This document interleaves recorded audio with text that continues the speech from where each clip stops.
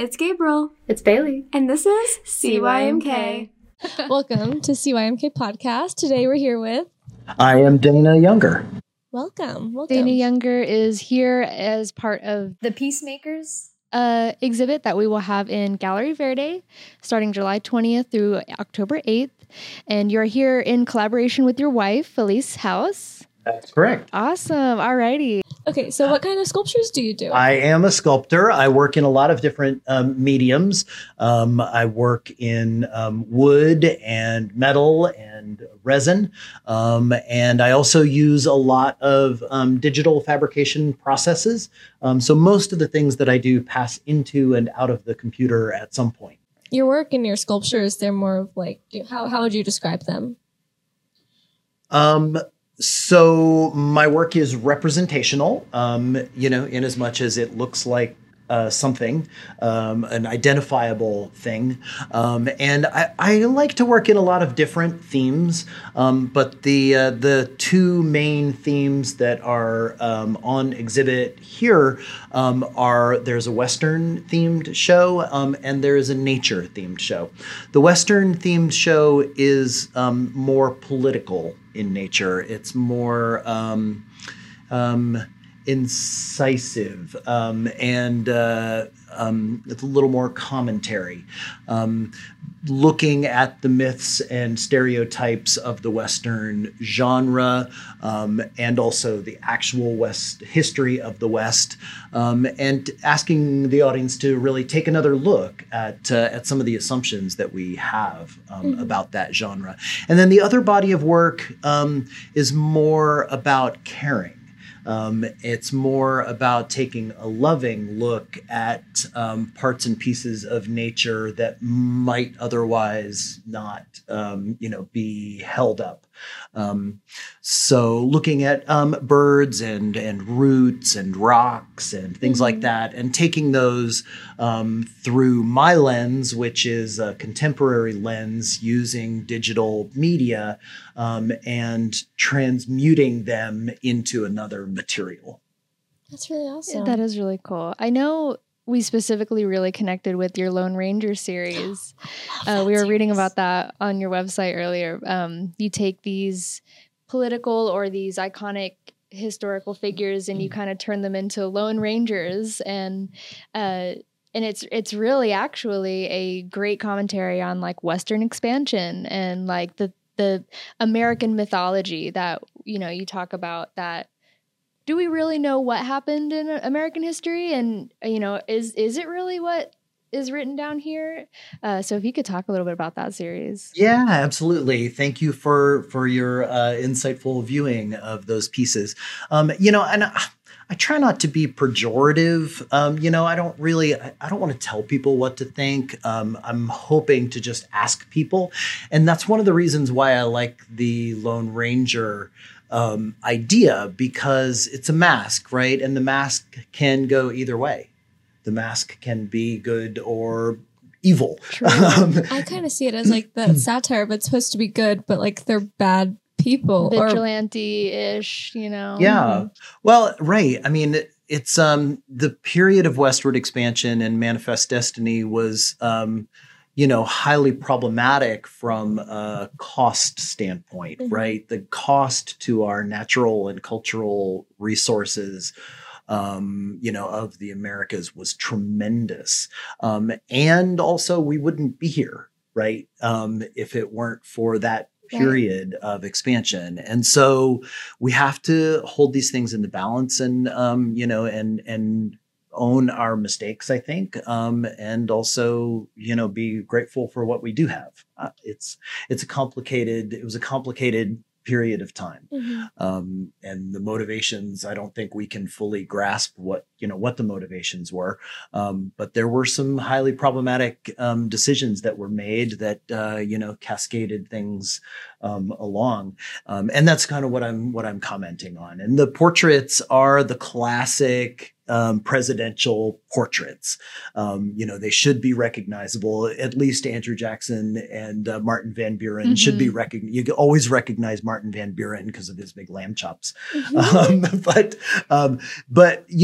I wanted to take these iconic, recognizable portraits and just do something interesting with them. I love bas-relief. Bas-relief is a medium that doesn't get a lot of play, I think, these days. It's a complicated medium for sculpture. And if you don't know what bas-relief is, I don't know what that is. Bas-relief is sculpture that's flat on the back. So it's basically like your coin, like your quarter, and the portrait of George Washington that's on the quarter is bas-relief.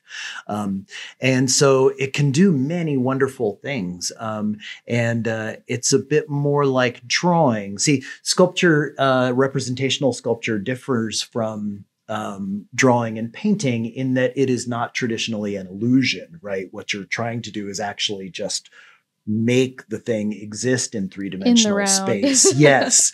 Where painting and drawing is more creating an illusion of depth. Well, what bas-relief does is somewhere in between, which is one of the reasons why I love it, because all of the relationships between the planes of a head, for example, are the same. They're just compressed. And so the distance between my nose and my cheekbone in 3/4 in the round has a relationship to the distance between my nose and my other cheekbone. And in bas-relief, you just take those relationships and squish them down. And everything else needs to stay in the same plane. And so when the shadows are cast, it looks fully three-dimensional. And that's really the magic of bas-relief. And that's what I'm trying to achieve with those pieces. And I think you do it very well. Oh, thanks. Might I add.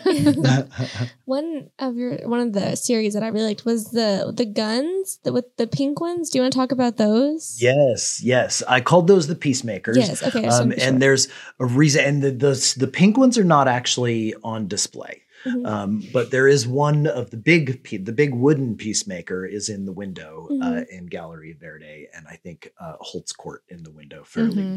Yeah, it's nice in there. So the Peacemaker was a very important gun in westward expansion. It's what they called the gun. Mm-hmm. And it was the first, I'll probably get this wrong and some gun enthusiast can correct me, but it was the first really mass-produced, accessible revolver, multiple shooting handgun. And so it made a person on horseback that could fire 6 bullets was a significantly more deadly weapon than a person on horseback with bow and arrow or a rifle that might only shoot a few rounds. Mm-hmm. And so it was a transformative weapon in westward expansion. And so obviously I don't really have to go into the cost associated with a transformative weapon. But I wanted to take some of the power out of that, or at least get people to sort of question the power of it as a symbol of masculinity, but also I believe that Peacemaker is a bit of a misnomer, right? Because the Peacemaker is often a label that is used in association with great power, mm-hmm. right? The Peacemaker is not a peacemaker because it's opening your hand and inviting people to the table. Mm-hmm. It's a peace dictated by great power. Right. And so that was the idea with that piece, was to take some of the turgidity out of it. And so is that where they kind of droop a little bit? Yeah, they're flaccid. Mm-hmm. Yeah. And so I found it very amusing. I also do. I really like those. Yeah, I like those reasons. Yeah, we had our own reasons to think of why you designed that series the way you did, but we both got great joy out of seeing just like this powerful, like you said, this incredibly powerful weapon, but it's just useless and droopy and silly and a little silly. So a little silly. It's a little silly, but in a great way. Yeah, I had my own kind of like interpretation of it, where I was just like, okay, it's a gun, and then guns have been like masculinized, or like this big weapon for men, and then talking about westerns, and then to paint it like this now societal color pink at the end, and then I was like, oh, it's just like, yeah. Yeah. Yeah. Yeah. So I like this very. So, but I saw them. Are they gonna go somewhere else, or was they just not fit with the? There's some life-sized ones. There's the big one that's made out of wood, and then there's a series of small ones, and there just wasn't room for them, and so they got edited out of this. Put them in the windshield. Put them somewhere. People need to see. Yeah, the show's called The Peacemakers, but you do have the big focus point in the window, and then the large table and the centerpiece. Do you want to talk about what was the name of it again? That piece is called The Feast. Do you want to tell us about that piece? Yeah, well, it's a feast of Western power, right? And there's the bison skulls. We all probably are all familiar with the iconic images after the Great Bison Slaughter, when trains moved through the West, and people just would ride through the West with giant buffalo guns and just kill bison from the train. And then there were those huge stacks of skulls that you can see in photos, historic photos. And I found those photos just so incredibly sad and powerful. And so I wanted to, I just wanted to do something with that. And I thought, well, gosh, what a unfulfilling feast of power that was, to consume all of those bison without getting any sustenance from it. And so I thought, okay, well, what if I put these on a table? And then I started adding some other symbols of power. So there are more guns. There's plaster peacemakers that are not droopy, that are all around the table. And there's a big rope. And the rope obviously carries a lot of symbolism. And so it's a feast of Western power. And you'll notice there's one chair that's very big and has a seat. And that is the chair of access to power. And then the other chairs are small and they have no seat, and you couldn't possibly get in them. They're impossibly narrow. And that is really, for me, about the disingenuine, sort of like, well, this is for you too. Because it's not for everybody, right? The westward expansion was not for everybody. So that's kind of where it is for me. That piece is really about power and who gets access to it and who doesn't get access to it. I like that. Beautiful. Well, I was like, oh, it's actually really beautiful. Beautiful interpretation. Yeah, beautiful interpretation. Yeah, of the artwork. Yeah, and Felice was saying that like people come into the show, like for example, one of these shows that we have up here, and they have different points of entry for interest. So if you love Western art, you're here for the Western art. Or if you are like us and you went on your website and read about your artist statement and connect with the message really well, we're big fans of the pieces now that we know what they mean and what they symbolize, even if we wouldn't have normally been interested in Western art or anything like that. So the Western genre, has that been an inspiration for you for the majority of your career as an artist, or was that kind of influenced by Felice maybe a little? Definitely influenced by Felice. She started with this idea back in probably 2012 of taking, scenes from classic Western movies and gender flipping women into the lead roles. And so we decided to start showing work together. And we had a lot of great conversations, and we watched Western movies. And you're absolutely right. And it's really important to us we try to think about these access points because, somebody might go up to the feast and they might have a wholly different interpretation of it, or no interpretation at all. They might just think like, this is beautiful. Look at this beautiful thing. And that's totally valid. And I think for Felice and I, having multiple access points to artworks is really important, whether you're drawing people in with humor or you're drawing them in with texture or translucency or beauty, or size or color or whatever it is. You want to draw your audience in. And once you've drawn them in, then they're more likely to sit and stay and think and maybe have a thought or maybe have a feeling. And really that's the goal, is to inspire and to give people, some thoughts and feelings and have them take them out into the world. Definitely. Do you ever focus on any sculptures that aren't Western themed? I Or had seen it on the website that you had in your earlier work. They were just figures and that were like metal. And I thought it was really interesting how some of them were wood, some of them were metal, and like that juxtaposition. Because when I think of wood, and especially in your nature exhibit, was that nature's really like, or no, wood's really organic. And then that's when I associate organic with like humanity and then humans and like the human body. So do you want to talk about that series? Yeah, absolutely. Right. I love the Western genre, but I am not a Western artist. I'm inspired by many things. Yes, the body of work that's in the Coop Gallery is, like I said, it's more about an art of caring and looking at nature as a treasure, even down to its little stones and pebbles. And seeing those things through a contemporary digital lens, and what that can do, this sort of distancing that can allow us to make assessments about how beautiful is this 6-inch wide slice of the earth that I would never think about, except that it holds my foot up, So I get inspired by a lot of different things. And you mentioned the figure, and I love the figure. For me as an artist, the figure, holds the, it's like about the pursuit of mastery. It's very difficult, right? It's what all the old masters have done for decades and eons. It's so, yes. And it's so freaking hard to make a good figure. And so it really holds my interest because I feel like it is a lifelong pursuit. To get better and better and understand the figure and be able to put it in different poses and work from life, but also work from imagination.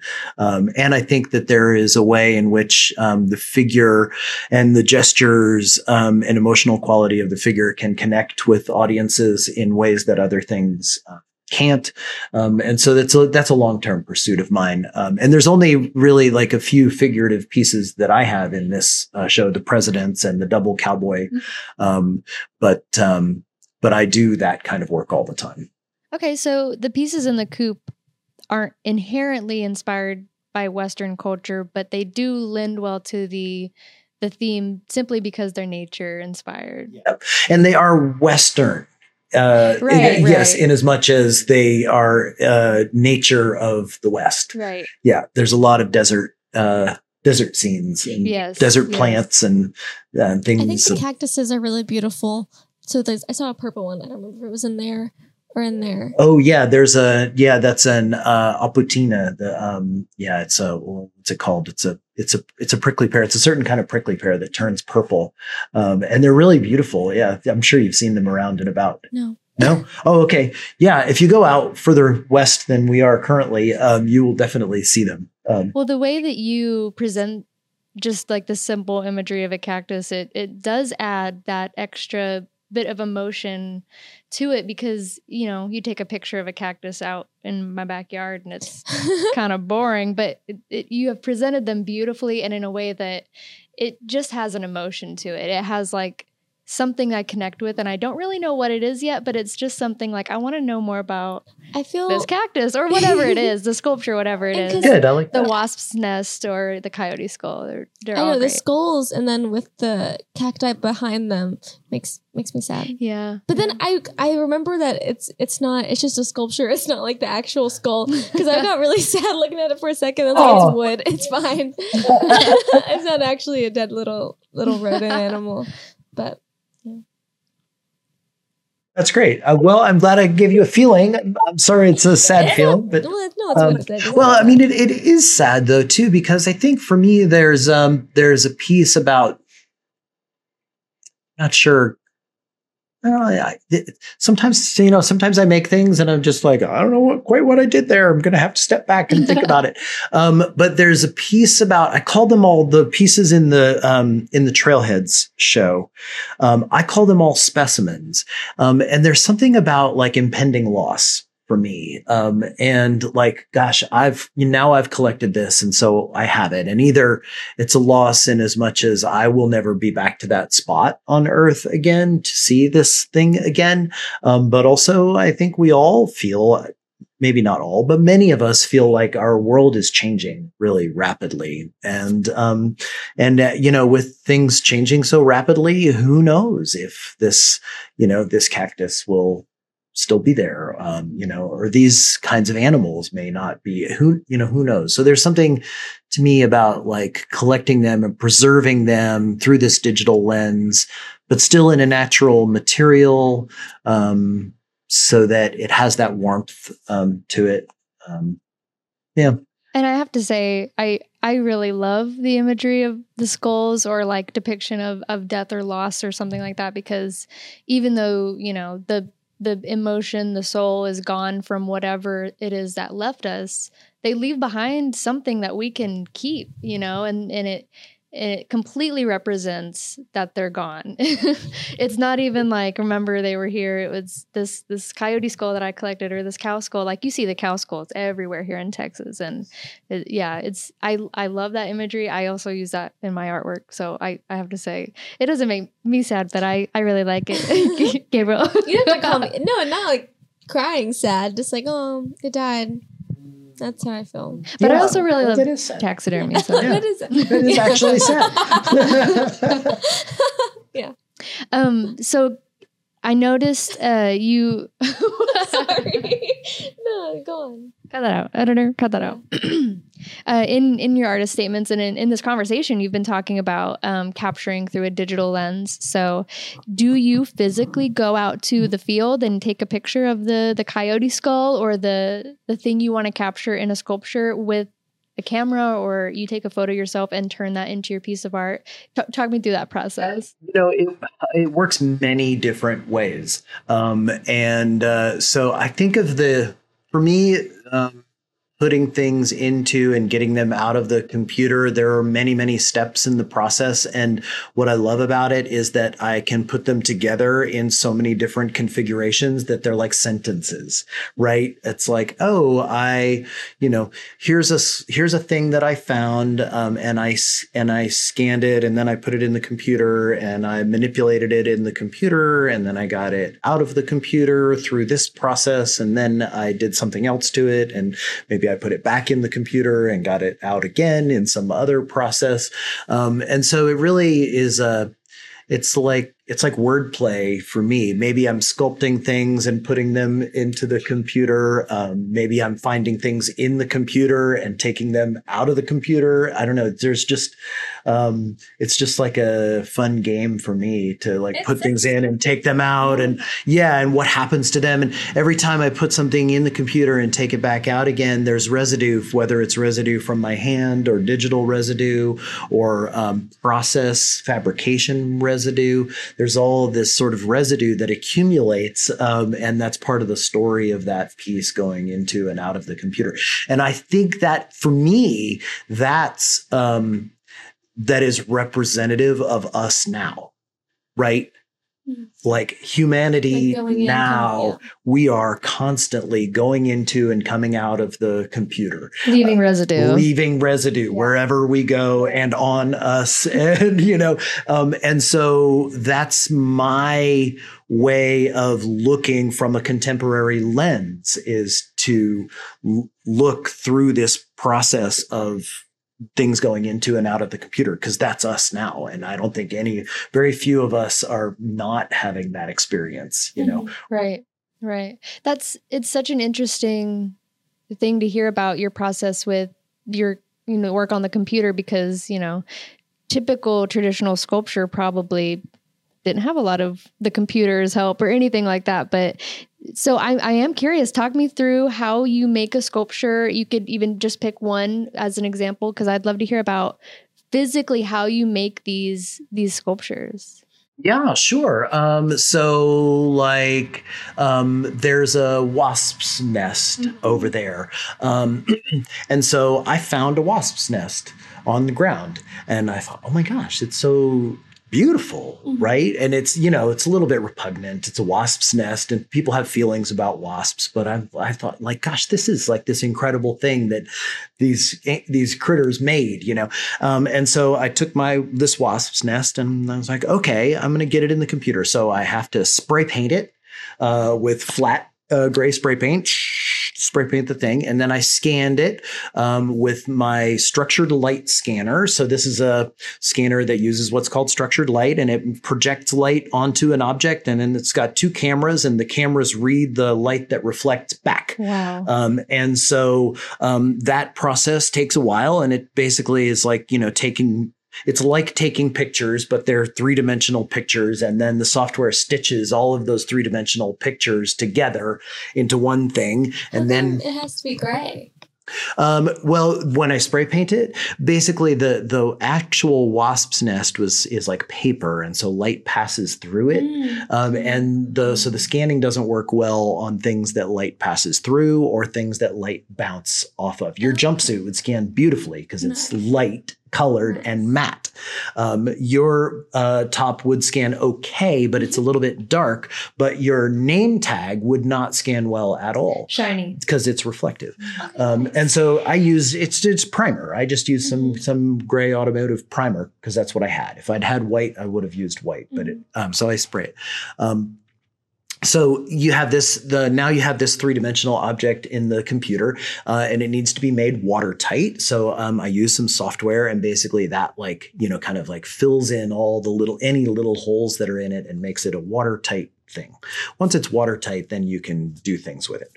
Okay, so then watertight, like it doesn't miss any spots? Yes, okay. Exactly. So basically, they call it watertight, and that's a step in the digital fabrication process that's essential for getting things back out. Did you go to school for art and digital, or did you just go to school for art? Or? No, I went to school for theater. Oh, nice. Oh, yeah, okay. Yeah, I have a degree in theater. And theater is one of those great things because it uses so many different mediums. You need writers, and you need managers, and you need prop makers, and you need costumers. And so going to theater school means you learn how to sew, and you learn how to make masks, and you learn how to do all these different things. And that's really kind of how I live my life, is using all of those skills. So sorry, that was a tangent. So we were talking about the wasp's nest, and now it's watertight. And so then I take it into some software called ZBrush. And ZBrush is this brilliant software that's like a clay modeler for the computer. Maybe you've heard of it, but it's incredible. You can start with a ball, and you can push, pull, gouge, pinch, squeeze, stretch, whatever you need to do to it. It's incredible. And I can then take a mesh that I've scanned and bring it into ZBrush and do all of those things to it as well. So I brought the wasp's nest into ZBrush. And then I went out to my wood pile, and I looked, and I found a really lovely piece of pecan wood that came from a company in Austin called Harvest Lumber. And this lumber yard harvests urban timber. So all their wood comes from Austin. And so you just get whatever whatever somebody's tree died, or they cut it down, or I don't know, they just have these things. So this piece of pecan came from Austin, which I love. And so I had this lovely piece of pecan. And so what I did is then I scanned that piece of pecan because it had bark, it had some live edge on it, and I wanted to include that in the sculpture. Mm-hmm. So I've scanned my piece of wood, and I've scanned my wasp's nest, and then I bring them both into ZBrush, and I start manipulating not the block of wood because I need that to be what it is, but I start manipulating the wasp's nest to fit how I want inside of the block of wood, and I can position it and move it and get it in there so that the live edge of the bark is preserved.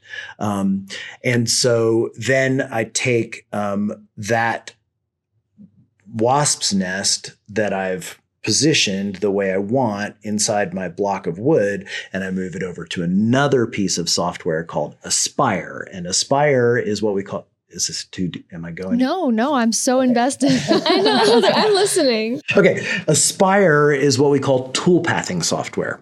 So toolpathing software is what drives the computer numeric controlled router. So this is all going to get output on what we call a CNC machine. This is a spinning bit that moves in X, Y, and Z. And it's a dumb robot. It doesn't think for itself. Yeah, it's a router bit. So it's like a shaft with blades on the end of it. I have different bits. Yeah, I have different bits that I can use. But it's like my finger. If my finger was very sharp and spinning at 10,000 RPMs. Okay. It's not, so you don't have to be scared. Good to know. So this software is a tool that allows you to visually create a code that will drive the machine. So basically this software transmutes from your scanned visualization to lines of code that are X, Y, and Z, like hundreds of thousands of lines. All it is X, Y, and Z. It's called G-code. And that is what the machine then uses to know where to go. Without that software, the machine just sits there. So I use Aspire then to create this G-code, which I send then over to my CNC machine. And I put my block of wood down, and I've got the tool path is created so that it will mill that wasp's nest exactly where I want it inside of this piece of wood. So then I use a series of different bits. I have to do what's called a roughing pass. So a roughing pass is a flat end mill that's a 1/2 inch in diameter, and it's got very sharp blades on it. And it goes through and cuts away everything you don't want. This is a reductive process where you start with a block and move away everything you don't want. And so the roughing pass makes it look kind of like topography. It's like stepped. And if you look in there, there's a couple of pieces that have some evidence of that stepping on them still. And then once that's done, then I go through with a 1 millimeter ball end tapered mill. So this is a sharp tapered mill, looks like a very long skinny pencil, and the tip of it is 1 millimeter in diameter. And then that goes through and does all of the detail milling. And then I hand sand and finish, and that's the piece. Wow. Does it do like X, Y, and Z all at once, or do you do X first and then you do Y and then you do Z? No, the way it works is the machine has got what's called a gantry. So imagine this table here. Imagine there's a bridge on this table that goes up and over and down on the other side. And then there's a head that has the motor that spins, the router, and that head moves back and forth on this gantry. And then the whole gantry moves up and down the table. And then the head also moves up and down. So up and down is Z, the long distance on the table is Y, and the head moving back and forth on the gantry is X. And these lines of code are positions in space. And so it's like uses what's called micro steppers. So each one of these positions in space is very, very close to the next position in space. So you might see the machine go like that, right? It might start over here and it might go and move in this big diagonal move and go over that way. But that is, 1,000 lines of code. Mm-hmm. There's 1,000 points that make that curve. Mm-hmm. And each one is a position in space, X, Y, and Z at the same time. Does that make sense? What an absolutely incredible process. How did you start doing this? Or did you start sculpting with a chisel and a hammer and then you just slowly migrated to using the technology that you had, or? I've always been interested in technology, and I've always been interested in making things. My parents and I moved when I was 15 years old. We moved to northern Idaho, where we lived with no electricity and no running water, and built a log cabin by hand. We cut the trees down in the forest and peeled them and notched them and lifted them up and built walls. And we had a red hand pump, where we got our water we lived out there for 2 years. And so I have one foot really firmly in this sort of world of tradition, which is related to the manual doing of things. And I love the manual doing of things. And we also live in this contemporary world where technology is moving at this like rocket pace. And it's exciting and fun. And so I like to embrace both the manual, traditional world and the technological world. To answer your question about when I got started in technology, I had a company in Austin for a long time called the Blue Genie Art Industries. Oh, right. This was a fabrication company. We made murals and sculptures. If you go to Austin and you go to the Bob Bullock Texas State History Museum, there are 6 bas-relief panels on the front of that. Now you know what bas-relief is. Yeah. That are on the front of that building. Each one of those is 11 feet tall and 17 feet wide and in cast concrete. My team fabricated those. I'm going there next month. I can check it out. Yeah, check it out. Yeah, they're cool. They're real iconic Texas scenes that are on the front of there's the big star. We didn't make the big star, but on the building, the big bas reliefs that are up there, we made those. And those were designed by a sculptor, good friend of mine, Mike O'Brien. And he asked us to help fabricate them. And so we were doing things manually for a long time. And then I got interested. I learned about 3D scanning and CNC machining. And I started learning more and we did a job and got a pile of money and, sort of said, well, here we are at a crossroads. What are we going to do with this pile of money? And we decided to make the investment. We went up to Canada, and where the machine that we bought at the time was being made. It was very expensive, incredibly expensive. This was probably 2004. So it was early days. My perception was that it was early days of 3D scanning and CNC machining being accessible to artists. They were obviously aerospace and a lot of industries were already using this technology and it was old hat for them. But for artists, this was pretty new. And so I wanted to get on the forefront of that. And so that's how I got started in it, is we took our giant pile of money and gave it to these Canadians, and they gave us a CNC machine and a 3D scanner. And in 2004, that 3D scanner, the way that thing worked is that gantry that I described, it had a gantry also. And on it, instead of a cutting head, on it was this box and a laser, a single point of laser went out of this box. And it also had 2 cameras that all I remember is lasers when I think of like the wooden. That's like cutting with a laser, like cutting into wood. Mm-hmm. Yeah, that's good. But the gantry is different. The gantry is just a mechanical system that moves the thing around. So this laser, instead of cutting, it was about reading depth. Oh, it was a scanner. But then to scan, I scanned Kinky Friedman's hat once for the Kinky Friedman for Governor campaign. Mm-hmm. And it took 12 hours for me to scan his cowboy hat. Because it's just a pixel. Point of laser. Yeah. Yeah. And now, I can scan something the size of a cowboy hat in, a couple minutes. Well, I was going to ask, when you first got that technology and you spent that pile of money and you got your first machine, how big could you go? Because you were making these big sculptures, and obviously you were saying this is taking some time. So how big could you go with it? There's no limit, really. Really? Yeah. No, there's no limit. I mean, because you just slice things up into pieces that fit on the machine, and then you put them back together. So you're limited by the size of your building, or how tall the roof is. But you can make gigantic things. You just make them, puzzle pieces, piece them together. That's a really cool, yeah.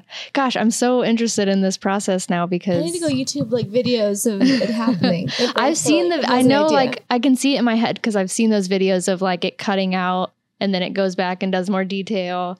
Yeah, we got to pull up one of those videos for this episode. Gosh, cool. I was just going to ask, do you dabble in other mediums other than with the machine? Oh yeah, I mean, I've made a bazillion rubber molds. I work in wood a lot. I work in clay. I work in all kinds of mediums. My current foray is into bronze casting. Oh, fun! And I think it's just time. I've been in sculpture for a long time, and I've worked in all these different mediums, and I'm like, okay, it's time for me to learn how to make things in bronze. So I'm working on that currently. Cool. Is that the next series? Ooh. What are the images what are the sculptures gonna be of? If you don't well, it's, I'll probably start with some figurative sculptures. I have some new figures that I really like and I'm excited about, and I'm hoping to cast those in bronze. But the thing about bronze is it doesn't really matter, right? It's just another tool in the toolbox. I have a feeling some really cool Lone Rangers could come out of some bronze. Just as that. Think about it. Yep. Okay. All right. Well, is there anything else you would like to add or to end it off? Oh gosh, not that I can think of. Yeah. This was fun. Thanks for inviting me. Absolutely. Yeah. Felice and I are really excited to be here. The Peacemakers will be in Gallery Verde on display from July 20th through October 8th. And then the Trailheads. Mm-hmm. The Trailheads will be in the Coop Gallery. Same dates? Yep. Same dates. July 20th. Definitely come and check these out. Definitely. Thank you so much for joining us. Yeah, thanks for having me. This was fun. Awesome.